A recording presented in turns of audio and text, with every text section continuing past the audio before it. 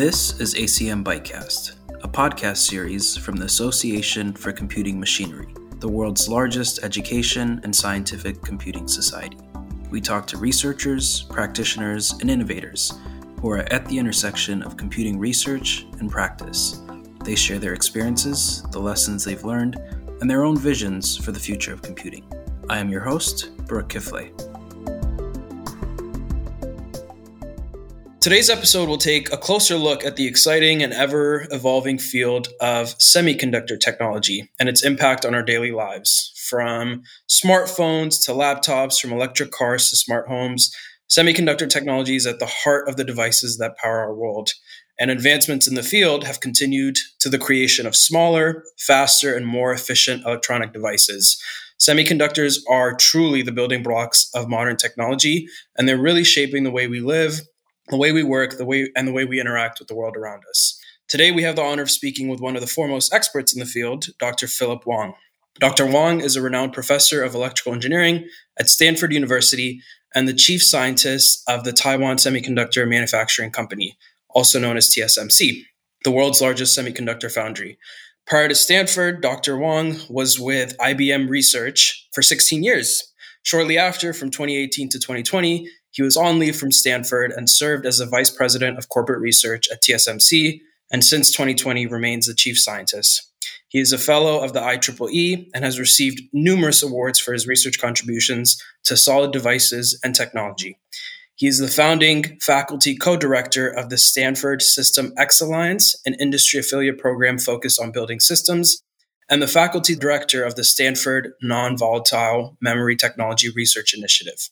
And finally, the faculty director of the Stanford Nanofabrication Facility, a shared facility for device fabrication on the Stanford campus that serves academic, industrial, and governmental researchers across the U.S. and around the globe. Dr. Philip Wong, welcome to ByteCast. Thank you very much for the introduction and the invitation to speak with you. Yeah, we're very excited to have you here.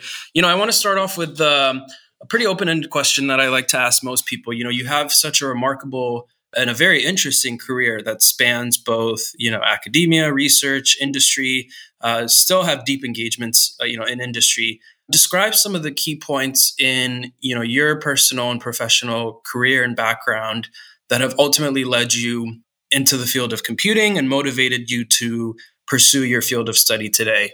Yeah, that's a great question. Well, I came into this field it wasn't really planned. I'm interested in the physical sciences, physics, and electromagnetics and things like that. And so during my undergraduate years, I got interested in solid-state physics and solid-state electronics. But I don't want to just do a deep kind of ivory tower physics type things. I wanted to make something that is of practical interest. So I went to electrical engineering. And in that particular area, at that time, it was the beginnings of what is known now as semiconductors or microelectronics now, to pique my interest because it is a kind of like a cross between solid-state physics and the practical application of those solid-state physics. Because as you mentioned earlier in this podcast, semiconductors is the heart of everything that we do. More so now than before, but even back in maybe like 20, 30 years ago, there are already indications that many of the electronic products is going to be further improved and enabled by advances in semiconductors. So that's how I got into this field. And I was very lucky because it wasn't expected some 30, 40 years ago that semiconductors would make such a big impact in society. But it turns out to be the case. So I was really lucky.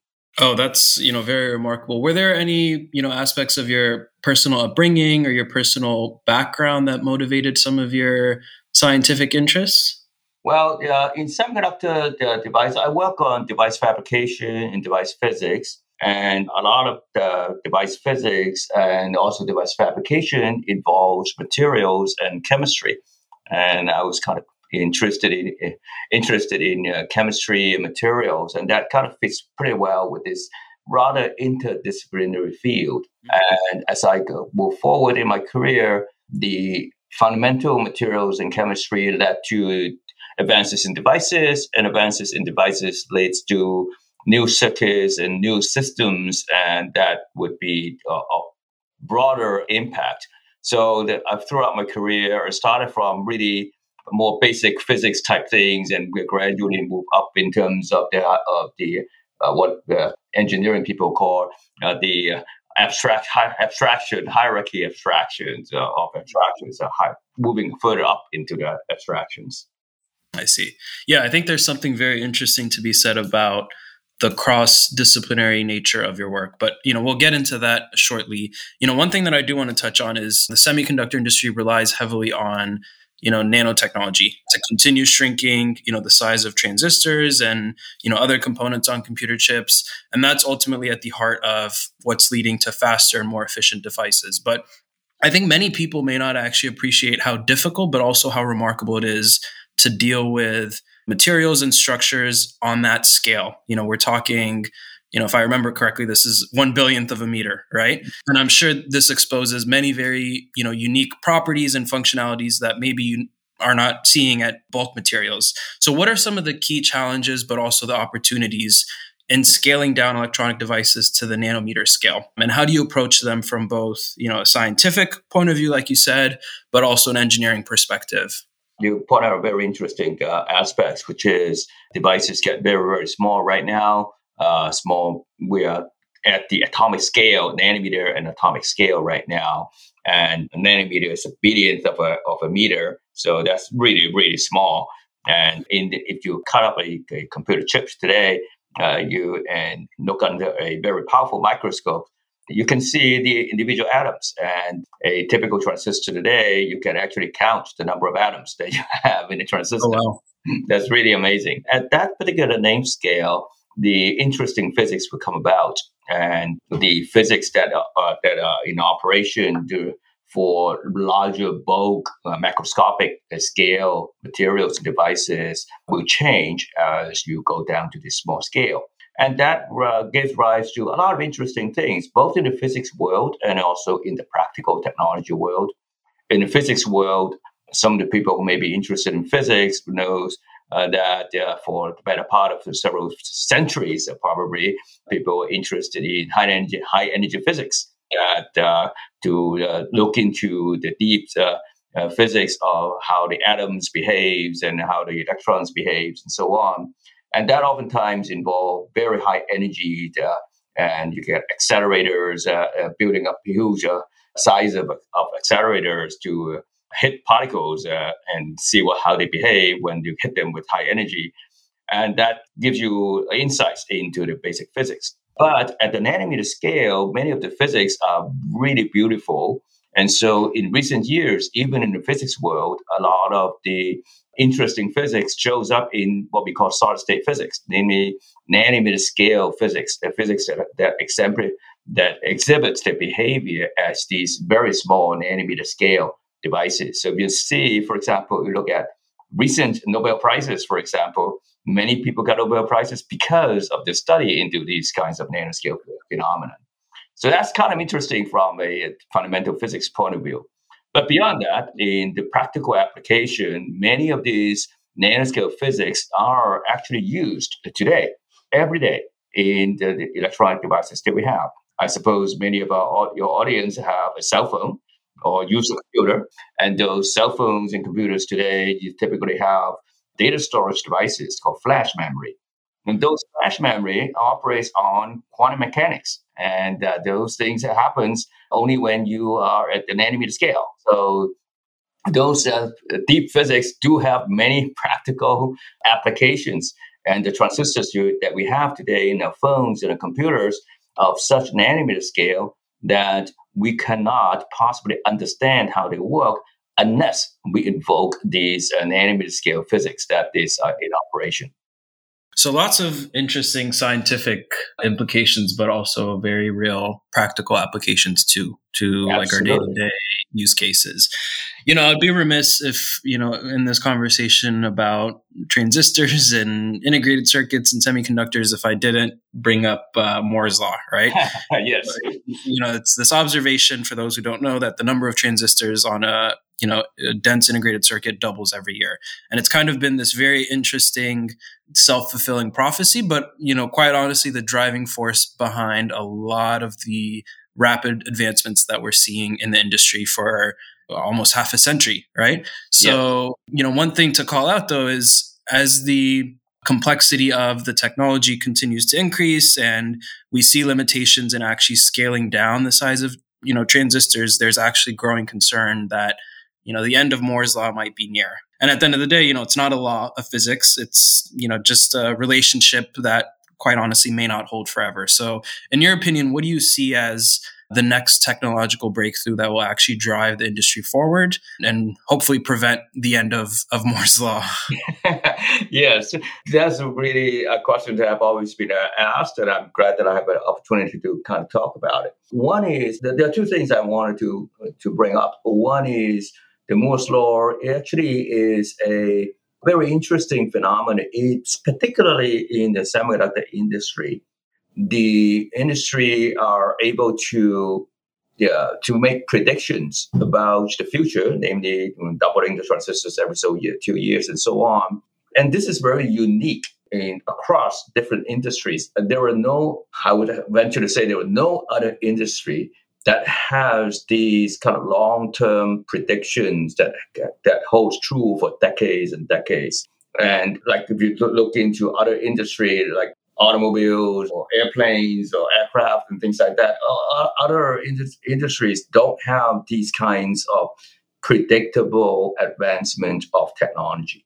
And that is very unique to the semiconductor industry. And as a result of that, it really propelled the entire industry toward a very rapid pace of innovation, because then everybody, both in up and down the what people call the value chain, from the material suppliers to equipment manufacturers to people who actually design and make the chip to the users of those chips, they all have a kind of like a roadmap of what will happen in the future. And so therefore, they could make plans for the future very accurately. And so this kinds of activity, this kind of situation lead the whole industry to advance not only at regular pace, but also very rapidly, because we all know what our competitors are doing. And so therefore, if you are a competitive company or a competitive researcher, you would try to outdo everybody else, right? And because now everybody knows what the general direction is, then everybody wants to try to outdo that. And therefore, it leads to a very rapid evolution of the industry. And if you look at transistor miniaturization, which is one of the main driving force behind this Moore's law, doubling the transistors every so often, if you look at transistor miniaturization, then everybody knows what to do. And so therefore, we have a very well-defined path going forward for the last 5 decades or so. And as a result of that, the ways to go forward is clear. And everybody have worked towards a common goal, and the industry moved forward very fast.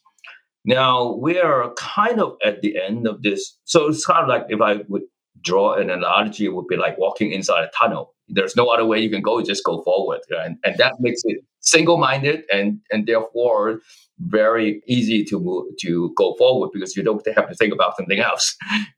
And the way to do this is to shrink in 2 dimensions. But of course, as mentioned earlier, shrinking into 2 dimensions do have some limits. We are down at the atomic scale. And if you cut it, as I mentioned before, you cut up a transistor, you can count the number of atoms. And if you shrink further, you cannot have half an atom. So you can naturally see there is a natural limit in there. So this tunnel that we've been walking inside is coming to an end. Now, you can think of this as 2 ways, cup half full or cup half empty. You can think of, we're at the end of the tunnel with that.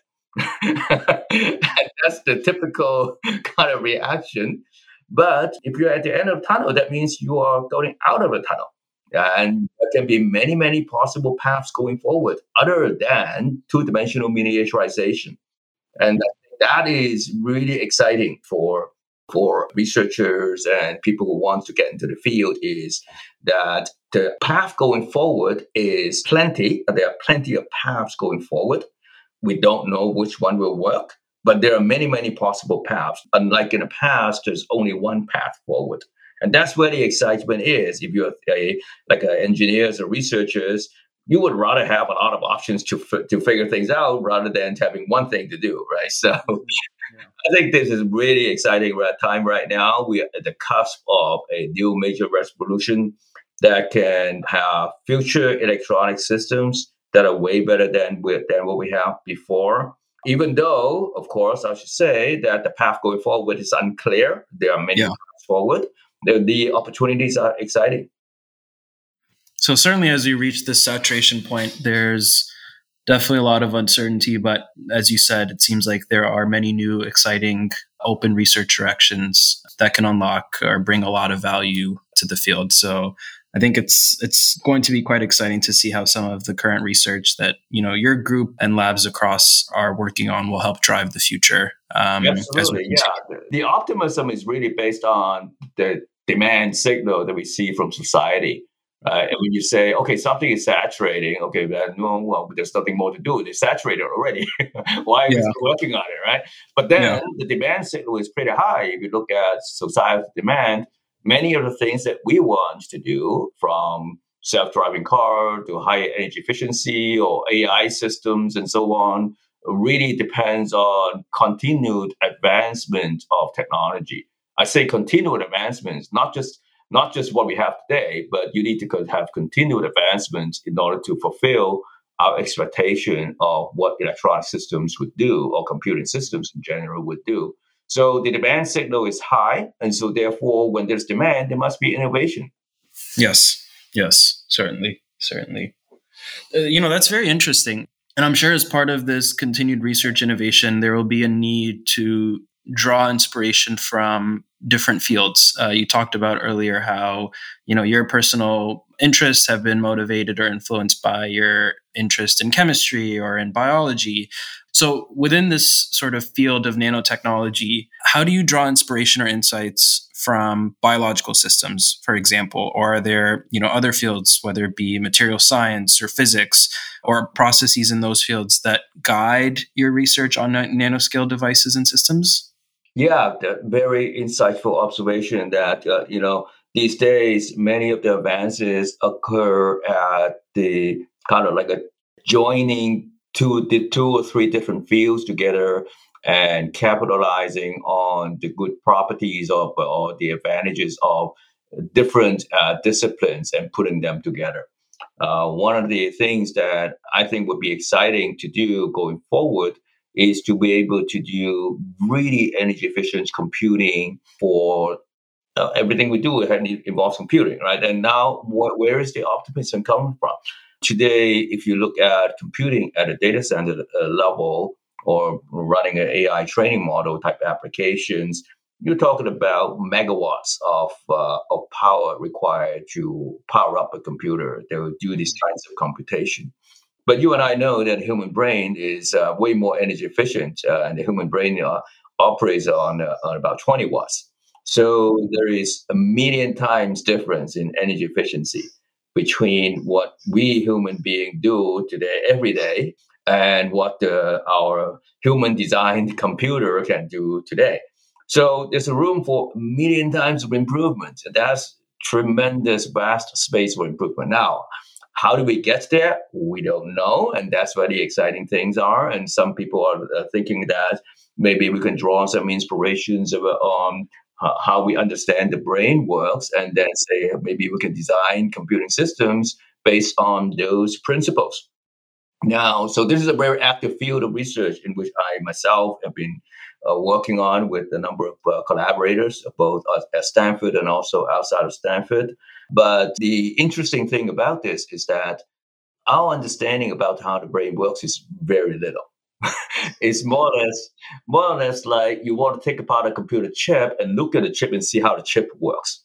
And we know that this is almost impossible, right? So right now we're doing exactly the same thing with the brain. We look at the brain and see how it works and try to figure out how it is wired and what different units are doing and so on, like searching in the dark. This is the really long way to go. And we're at the point where we use capitalize on, we make use of our understanding about neurosciences and draw some inspirations on. Maybe we could design electronic systems that take some inspirations how it works and get energy efficient computing out of that.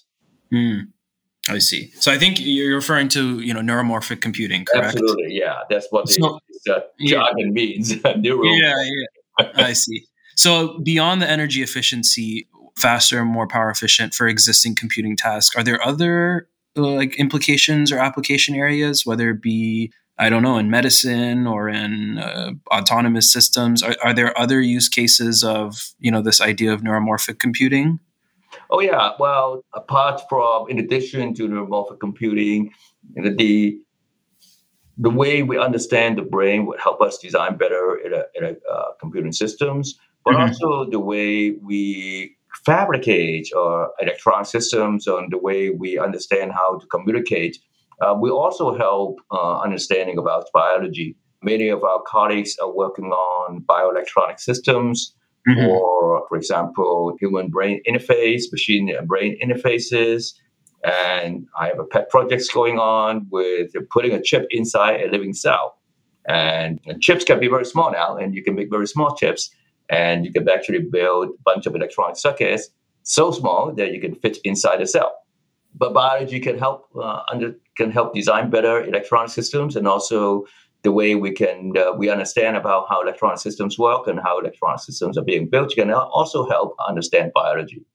So that's remarkable. You just said, we're able to have chips in a cell. That's a pretty significant milestone. Like what does this mean in terms of therapeutics or medicine or, personalized care? This seems like actually a pretty significant achievement, I would say. Yeah, I'm not saying that we have done it, that we have accomplished that yet. We're moving towards that goal, right? And our goal is really because if you think about altering or monitoring cell physiology today, the thing that we can do is to make a different cell, for example, through biological means, or find ways to put chemicals inside the cell that will affect the cell physiology. But you could also imagine that you can use electrical means to change the way the cell behaves, right? So in addition to making a new cell, which is a difficult thing to me, or putting chemicals in there, which is different ways. So one of the things that we think would be interesting to have is to be able to use electrical means to alter the physiology of the cell, and then use that capability to study how the cell works. I see. Very interesting. And when you pursue these lines of research, are you usually motivated by the potential practical applications and work backwards, or is it, the scientific or research exploration eventually leads to practical applications, whether it be in healthcare or medicine or computing? What sort of drives the direction of research? Well, I guess it's a combination of both, right? Oftentimes when you work on something kind of totally new, there is no application yet, right? Because it's something totally new. Because we haven't seen anything like that. And that part will be driven by, hey, we can do this, and if we can do this, that would be kind of revolutionizing the way we see things or understand things, or have a tool that can help us to understand things that we were not able to understand before. And so that would be more kind of discovery type investigation. But at the same time, these kinds of investigations, at least because I'm an electrical engineer, only go so far because at some point, you need to find an application, you need to find a use case for it to set the direction of your research. Because if you're just discovering, there are so many things you can discover, you can really get lost. Right? It's really like walking into a forest and you don't know where to go. Yeah. But they put a target application in mind would help drive the direction of the research, and that would actually move the research forward better and faster. So you can go on for a little while with the curiosity-based type investigation. But in my opinion, eventually, sooner than later, you need to find an application as a driver for your research direction. I see. So in line with that, I know one area of work that is an important research focus for you is non-volatile memory. Maybe can you start off by describing, and it is, an area of work that does have many practical applications, like you alluded to earlier with, smartphones or laptops, but maybe can you describe what exactly is non-volatile memory, and how do you envision, the use of non-volatile memory in future computing systems? Great question. First of all, for the audience, non-volatile memory, but let me decompose it. Volatile means it disappears, right? Non-volatile means it doesn't disappear. And memory means you store some information, such as I remember what I did yesterday, right? To store some information. So non-volatile memory are electronic devices that stores information. Some of them store information at a shorter time scale, like in less than a second or so. Some store information much longer, like in 10 years, right? So the information we want to store on our computers and phones, we want it to stay for a long time. But for example, the keystroke that I type just a second ago, I need to remember it for a second, but after a second, I don't need it anymore. So there's a variety of non-volatile memory based on what we need to do. And in fact, the most numerous electronic devices that human made are these non-volatile memory, because we have a lot of these non-volatile memory. Like a cell phone, a modern cell phone would have hundreds of gigabytes of non-volatile memory. That means hundreds of 10 to the 9th bytes times 8 of these kinds of devices on your phone. There's a lot of them, right? So that's a very important part of the general information and communications technology the electronic device. Now, we're already using these non-volatile memory, and now going forward, what do we use these non-volatile memory for? Is improving the energy efficiency of computing. Computing requires you to do computing on data. Where did the data come from? The data is stored in somewhere, right? And those data are often stored in memories. And so now currently, a lot of the memory resides on a separate computer chip than the chip that does the computing. And the act of moving the data from one chip to another chip consumes not only energy and power, but also incurs time, right? It takes time to move from one place to another. So this is the fact that memory chip is on a separate physical location than the computing chip. That is the situation by and large today. Results in a lot of waste in energy and also in time and reducing speed. So the research work going forward, a lot of the researchers in the field are working on right now is how to put these memory right on top or right next to the computing chip, right on top of it. So what we're working on is building 3-dimensional chips. All chips are 2-dimensional right now, such as similar to all the houses in Los Angeles. They're all urban sprawl spread out over millions of miles. And the way we get more and more of these houses is to shrink them. 2-dimensional miniaturization, building smaller and smaller houses. At some point, people don't want to live in smaller houses anymore, right? So what do? You go to Manhattan and build things on top of each other, and therefore you gain space to do things. So going from Los Angeles to Manhattan, this is what we're doing right now for the computer chips. Try to build computer chips that are 3-dimensional with multiple layers of computing devices and memory devices on top of each other. And that is the bulk of my research right now.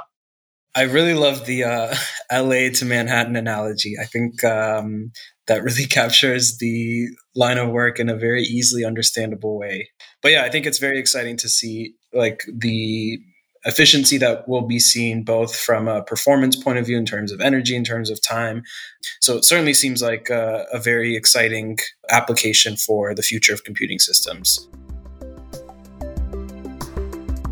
ACMByteCast is available on Apple Podcasts, Google Podcasts, Podbean, Spotify, Stitcher, and TuneIn. If you're enjoying this episode, please subscribe and leave us a review on your favorite platform. Looking forward, I kind of want to pivot now and talk a bit more about some of your work bridging, industry and academia. One of the roles that you hold is, as the faculty director of the nano facility, the nanofabrication facility at Stanford. And what makes this very interesting is that it's a shared facility that's serving government, industry, academia researchers globally. This seems like a very difficult undertaking. So how do you manage the demand and access to this, state-of-the-art facility? And outside of your responsibilities as a researcher, as an academic, what are some of the best practices and lessons you've learned from running such a complex operation?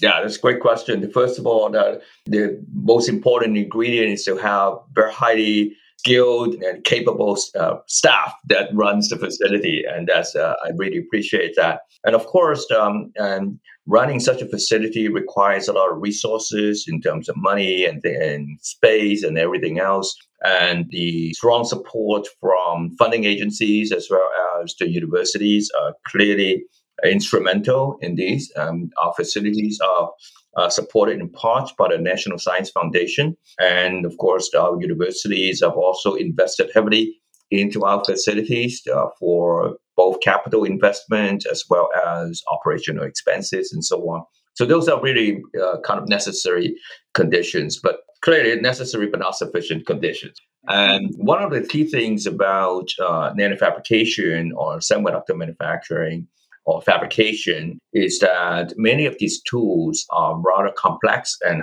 expensive.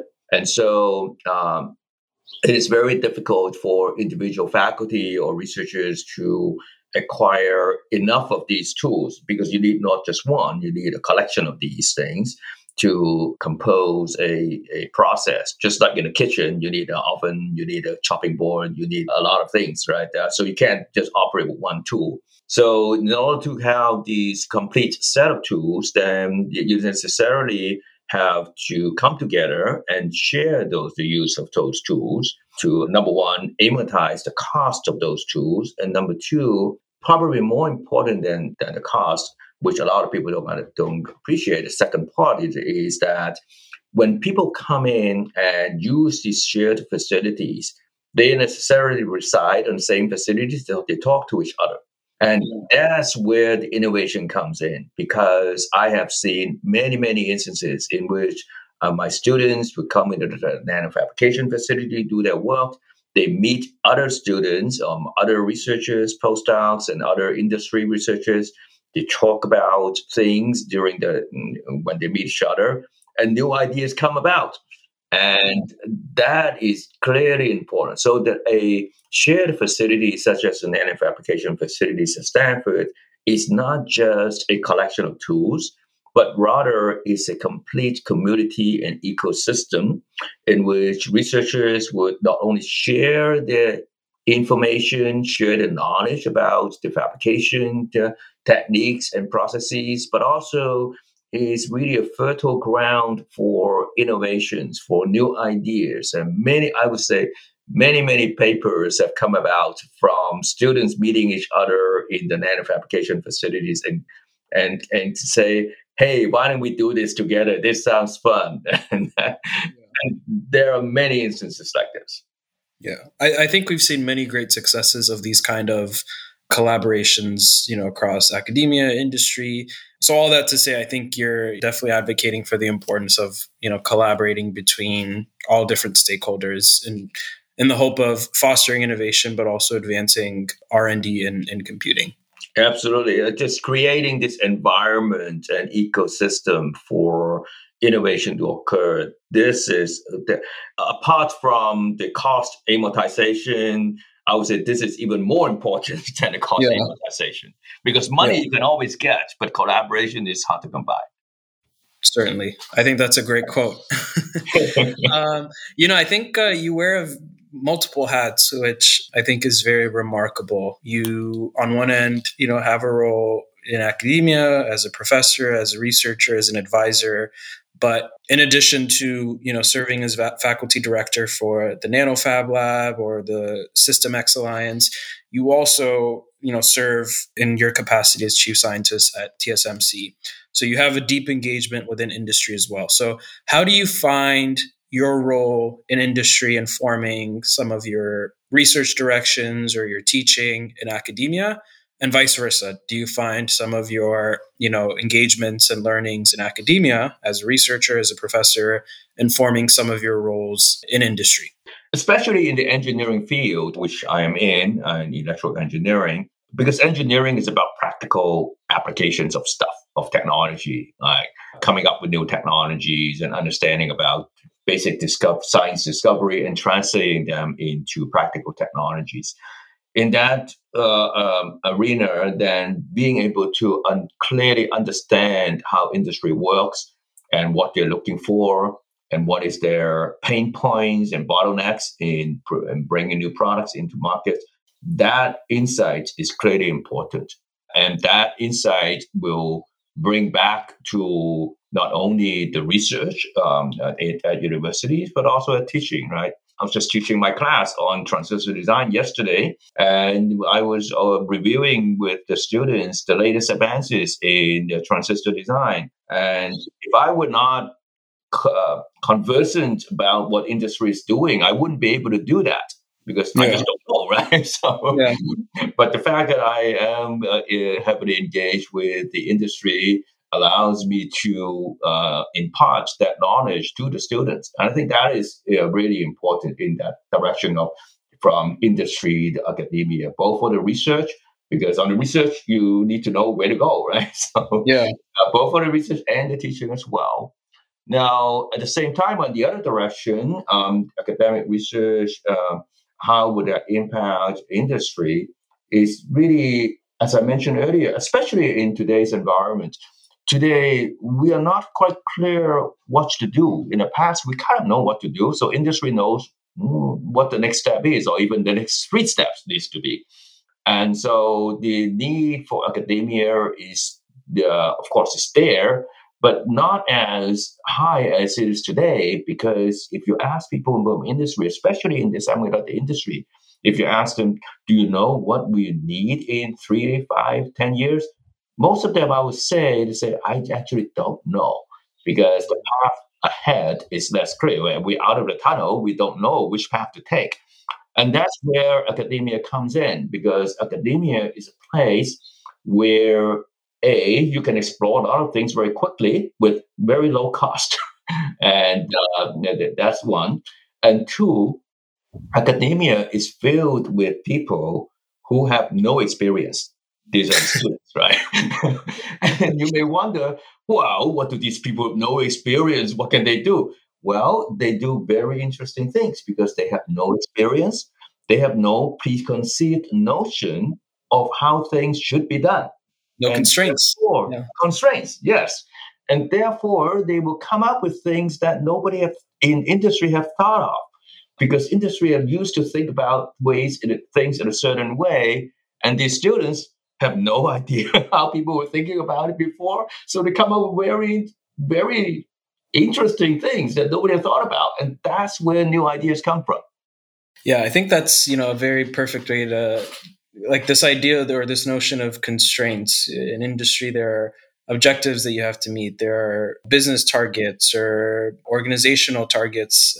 Those kinds of, one may call them constraints, can stifle some of the progress or innovation or moonshot thinking. But I think you captured it perfectly, where in academia, where presumably some of those requirements or constraints don't exist, that's where you can see the true success from an innovation point of view. Absolutely, absolutely. Yeah. So in terms of, looking forward, future directions, I think the widely known that the COVID-19 pandemic has caused a lot of significant disruptions to the global supply chain, but particularly for the semiconductor industry.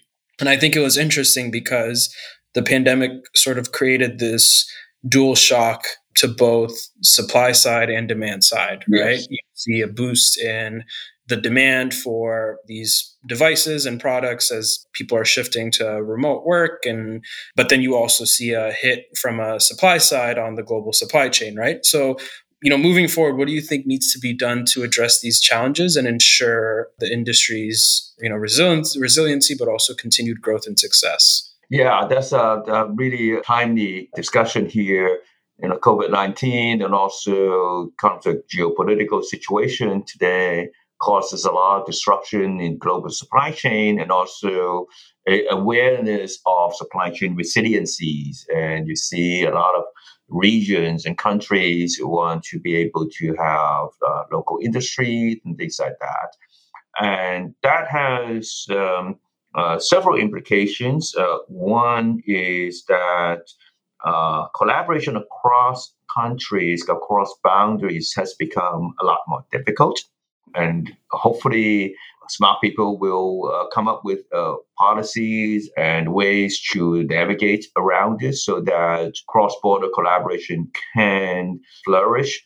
Because the knowledge knows no boundary. There's no reason why one region knows everything, right? So knowledge knows no boundary, and in order to advance technology, which basically benefits the entire world, we want to benefit the entire world. In order to advance technology, we really need global collaboration, and I'm hoping that smart people will come up with policies and methods to enable this to continue. Second is that in order for we see very strong demand signals for continued advancement in semiconductor technology, because as you mentioned earlier, is the foundation of almost everything modern society would do, from solving energy sufficiency problems to food security to climate change. We all need electronic systems that would help us do our job better. So from that point of view, the demand signal is very strong. And so we would need to have a rapid advancement in technology. And now, where do these advancements come from? They come from people, because the ideas come from people, the research and developments come from people, and the manufacturing comes from people. So cultivating talent is probably one of the most important things that every country and region needs to do, cultivating talents. And the talent is clearly the driving force for technology development going forward. So the most important thing for society to do is to ensure that we have a very healthy industry, so that young people who are contemplating getting into a new career would consider going into this direction, because it has a healthy industry. And having that healthy industry is a necessary condition for for talent and workforce development. I see. And I mean, you yourself actually play a very instrumental role in that, right? As a professor, I'm sure you've taught and mentored many students who've gone on to become, successful researchers, who've, joined industry, who are entrepreneurs, who are leaders in their own fields. So what are some of the skills and qualities that, you really look for, but also you try to cultivate in your students to ensure they are ready for that next stage? And more generally, what advice would you give to young aspiring engineers, scientists who really want to, make an impact in the world? First of all, technical excellence is really the necessary condition.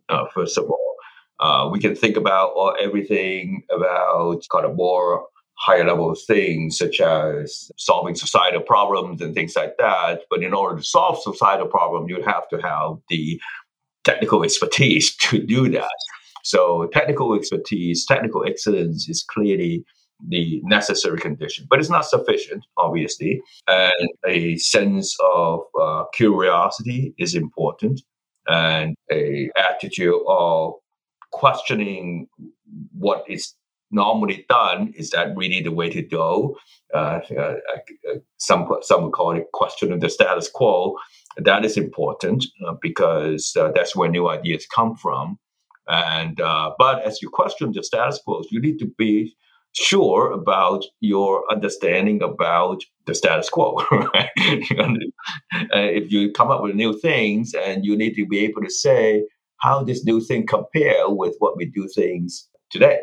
And in order to make that comparison, you need to know exactly what is done today. So a lot of people kind of miss that part of it in the sense that, oh, I come up with new things, but okay, new things is different, but is it better? If it's not better, then why is it good?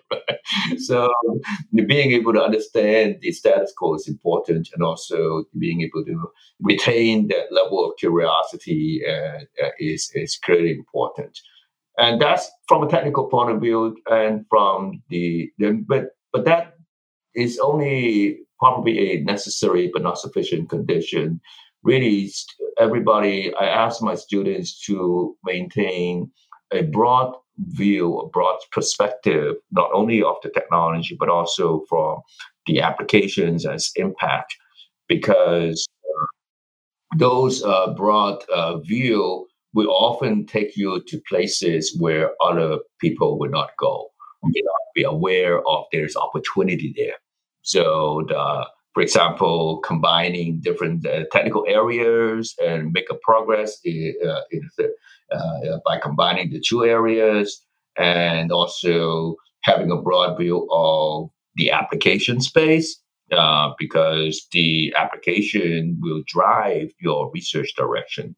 So being able to have a broad perspective is important. Going deep is good, but going deep by in and of itself is not enough. I see. So technical depth and excellence, the intellectual curiosity, the ability to question things, but to do that with a good understanding of the status quo. And then finally, having this broad perspective or this broad view of what are the practical applications, what are research collaborations, what are ways to intersect this line of work with other fields. Absolutely. Yeah. Absolutely. And also, I should mention that I maybe quote my former dean of engineering at Stanford, Jim Plummer. He said, engineering is a team sport. If you are a loner, you won't make a lot of progress. It's a team sport. So you need to collaborate. Excellent way to capture it. So looking ahead, what do you see as some of the most exciting research opportunities in the field of semiconductor technology? I know we mentioned the dark tunnel and finally reaching the light. Mm-hmm. You also discussed some of the work with 2D shrinking, moving towards this LA to Manhattan analogy. What are some of the exciting opportunity areas that keep you up at night? Well, two things. One is that I mentioned earlier, building 3D chips and how to build 3D chips and how to come up with a variety of device technology that I would call is application domain specific device technology. Let me explain. For the past few decades, we have one device technology, silicon transistors, and that does everything from storing the data to doing the computing to running your radio for the cell phones and things like that. So one technology does everything. Now, of course, when you do have one thing that does everything, that's wonderful, but also there's inherent inefficiency. It's more or less like you drive an 18-wheeler truck every day because you expect to move from West Coast to West Coast one day, and so therefore I drive this truck, even though I just drive the truck to buy groceries. That is not efficient, right? So this is what we have today. But going forward, we demand extreme energy efficiency. So therefore, we need different device technology to do very specific things that makes it very energy efficient. If I want to just go to campus and teach a class, I ride my bike because it's way faster. I can park my bike right in front of the classroom. But I can't ride my bike to move my house, right? So you need a truck. So we need to develop very specific, what I call domain-specific device technology to make these 3D chips, because then we need an extreme energy efficiency. So that's from the kind of base fundamental device technology level. At the higher level, then going into how to build a system point of view, then the people who develop semiconductor device technology really need to work very closely with people who develop the applications, because how you develop the technology is closely coupled because of the efficiency requirement, has to be closely coupled to how you're going to use it, whether you're going to use this chip for a automobile or a medical device or a wearable device have a very different design point. You've got to design the technology very differently. And in order to achieve the highest energy efficiency, you need to co-design these kinds of systems from device technology all the way to how you're going to use it in the system. So that kind of co-optimization requires people who would understand across what we call the system stack, across different levels of abstraction from device technology to system design to even software design. So that is a big challenge for people in this field, is to how could somebody comprehend so many things, and that's where the team sports come in. You need people in a team who can talk to each other, who understand each other's languages. So that's where the research direction comes in. In the other direction, apart from the basic device technology, the other direction would be to more and more closer and closer coupling between the user application and the fundamental device technology. I see. So domain-specific technologies and this idea of co-optimization. One thing that I would love to just raise quickly is obviously we're in an AI arms race, right? We're seeing the rapid evolution and growth with generative technologies. And I'm sure one of the biggest practical application areas is accelerating or improving the efficiency of, how we run these large-scale language models. So where do you see the implication or the impact of some of the advancements from semiconductor technologies on accelerating, this AI development that we're seeing in recent years? The advances that we've seen in recent years in AI actually are really enabled by three things. First of all, new AI algorithms and new architecture of doing the computation required for AI, certainly. Second, availability of a large amount of data, because many of the AI machine learning models are trained on data. So second thing is availability of large amounts of data, enormous amount of data, such as all the data you find in the internet and the data you collect wearing your iWatch or wearable devices and so on. They're collecting data all the time, right? So availability of these huge amount of data to train the AI model. The third is that you need to have really powerful computer to crunch this AI model. To train an AI model, Chat GPT takes months of computer crunching numbers, 24 hours, 7 days a week. So three things, right? New algorithms and architecture. Second, availability of a large amounts of data. And third, very energy efficient and high-speed computers, right? Out of these three things, two of them rely on semiconductor technologies. Well, of course, energy efficient computing relies on semiconductor technology. That's very obvious.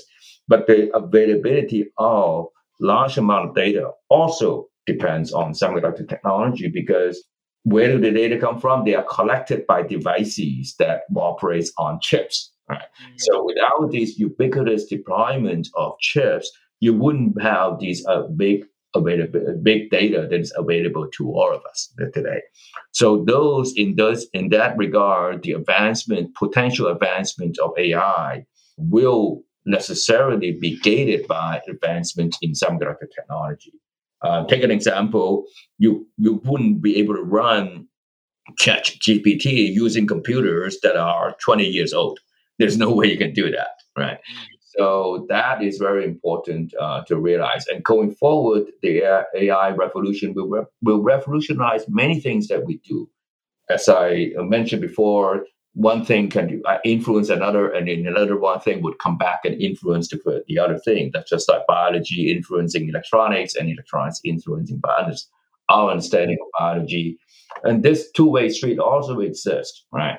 The AI, the electronics, fundamental semiconductor technology will help propel AI to go forward, because then you can train even more powerful model, even more complex algorithms and so on. That's for sure in one direction.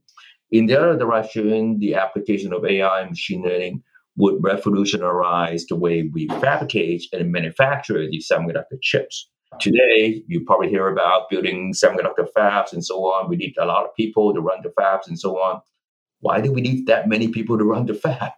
We don't need that many people to run the fab. If we need to produce 10 times more chips, we couldn't afford to have 10 times more people to run the fab. We need to then be more efficient in running the fab and being able to run the fab with 10 times less people. And how do we do that? Well, AI and machine learning would be able to help us on that going forward. So this is kind of symbiotic relationship I see going forward will be very important to have. I see.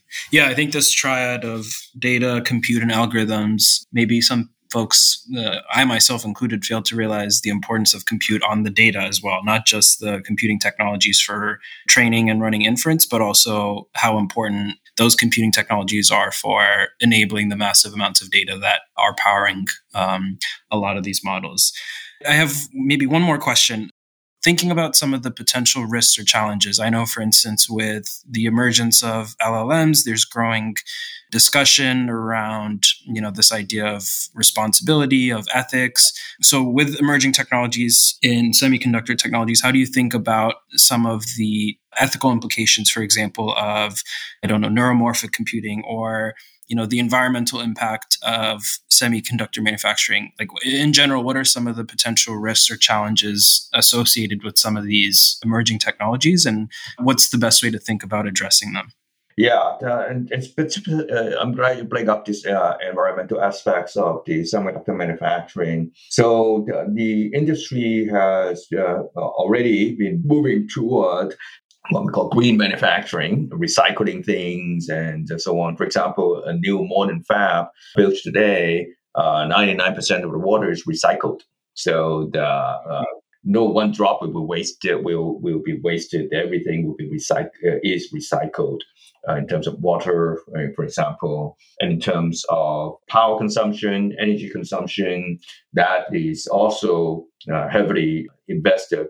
Companies are also very heavily invested in reducing power consumption and so on. But one thing that I point out, an interesting study that I saw just recently, that for every unit of electricity that a semiconductor manufacturing fab use, they would produce chips that would save 4 units of energy that would not otherwise have been saved.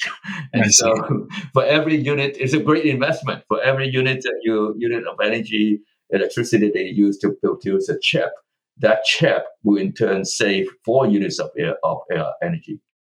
That's a pretty good trade-off. Yeah, that's a pretty good trade-off, right? A good return on investment. I see. I want to just end with one final question from the perspective as a visionary in your field, but just looking more broadly into the field of computing. What's maybe 1 or 2 emerging technologies that you're excited about? And then what is maybe 1 or 2 grand challenges or open questions that you'd like to see addressed by the computing community? Yeah. So for the first one, the exciting technologies, I am very optimistic that we will go beyond the use of silicon as the only technology for computing and computation. I think going in the next decade or so, we will see the emergence of other materials that will be used in a computing system. So I'm pretty optimistic about that. In terms of your second question, the kinds of impact that we will be making is that I think there will be more and more broader and broader use of these of the computing systems going forward, and that would really bring about a sea change in the way we operate. Because many of the things that we wanted to do, from self-driving cars to energy efficient electric grid and so on, and energy storage and so on, they're all gated by advances in the basic semiconductor technology. And going forward, I'm expecting that the society will continue to progress, really propelled by advancement in semiconductor technologies. The semiconductor technologies are kind of largely invisible to people, right? We see the phones, we touch the screens of the phone, we listen to things, we watch videos, but oftentimes we don't see what it is powered by. And with the recent tension and supply chain resiliencies, pandemic, and so on and so forth, I'm expecting that the general public, the general society would recognize more than before the innards of what drive these things, and therefore recognize the importance of the basic technology. And I think that would be useful for everybody, helpful to propel the advancement of technology going forward. And I think people certainly have. So the future is bright, and I think we're certainly, as you alluded to earlier, nearing the end of the tunnel. So very excited to see where the future, the field will continue to be, especially with individuals like yourself helping drive the future directions. So Dr. Philip Wong, thank you so much for taking the time to join us. It was really a fruitful conversation. Thank you for the opportunity to speak with you. Thank you. Alrighty. Thank you so much, Professor. ACMByteCast is a production of the Association for Computing Machinery's Practitioner Board. To learn more about ACM and its activities, visit acm.org. For more information about this and other episodes, please visit our website at learning.acm.org/bytecast. That's learning.acm.org/bytecast.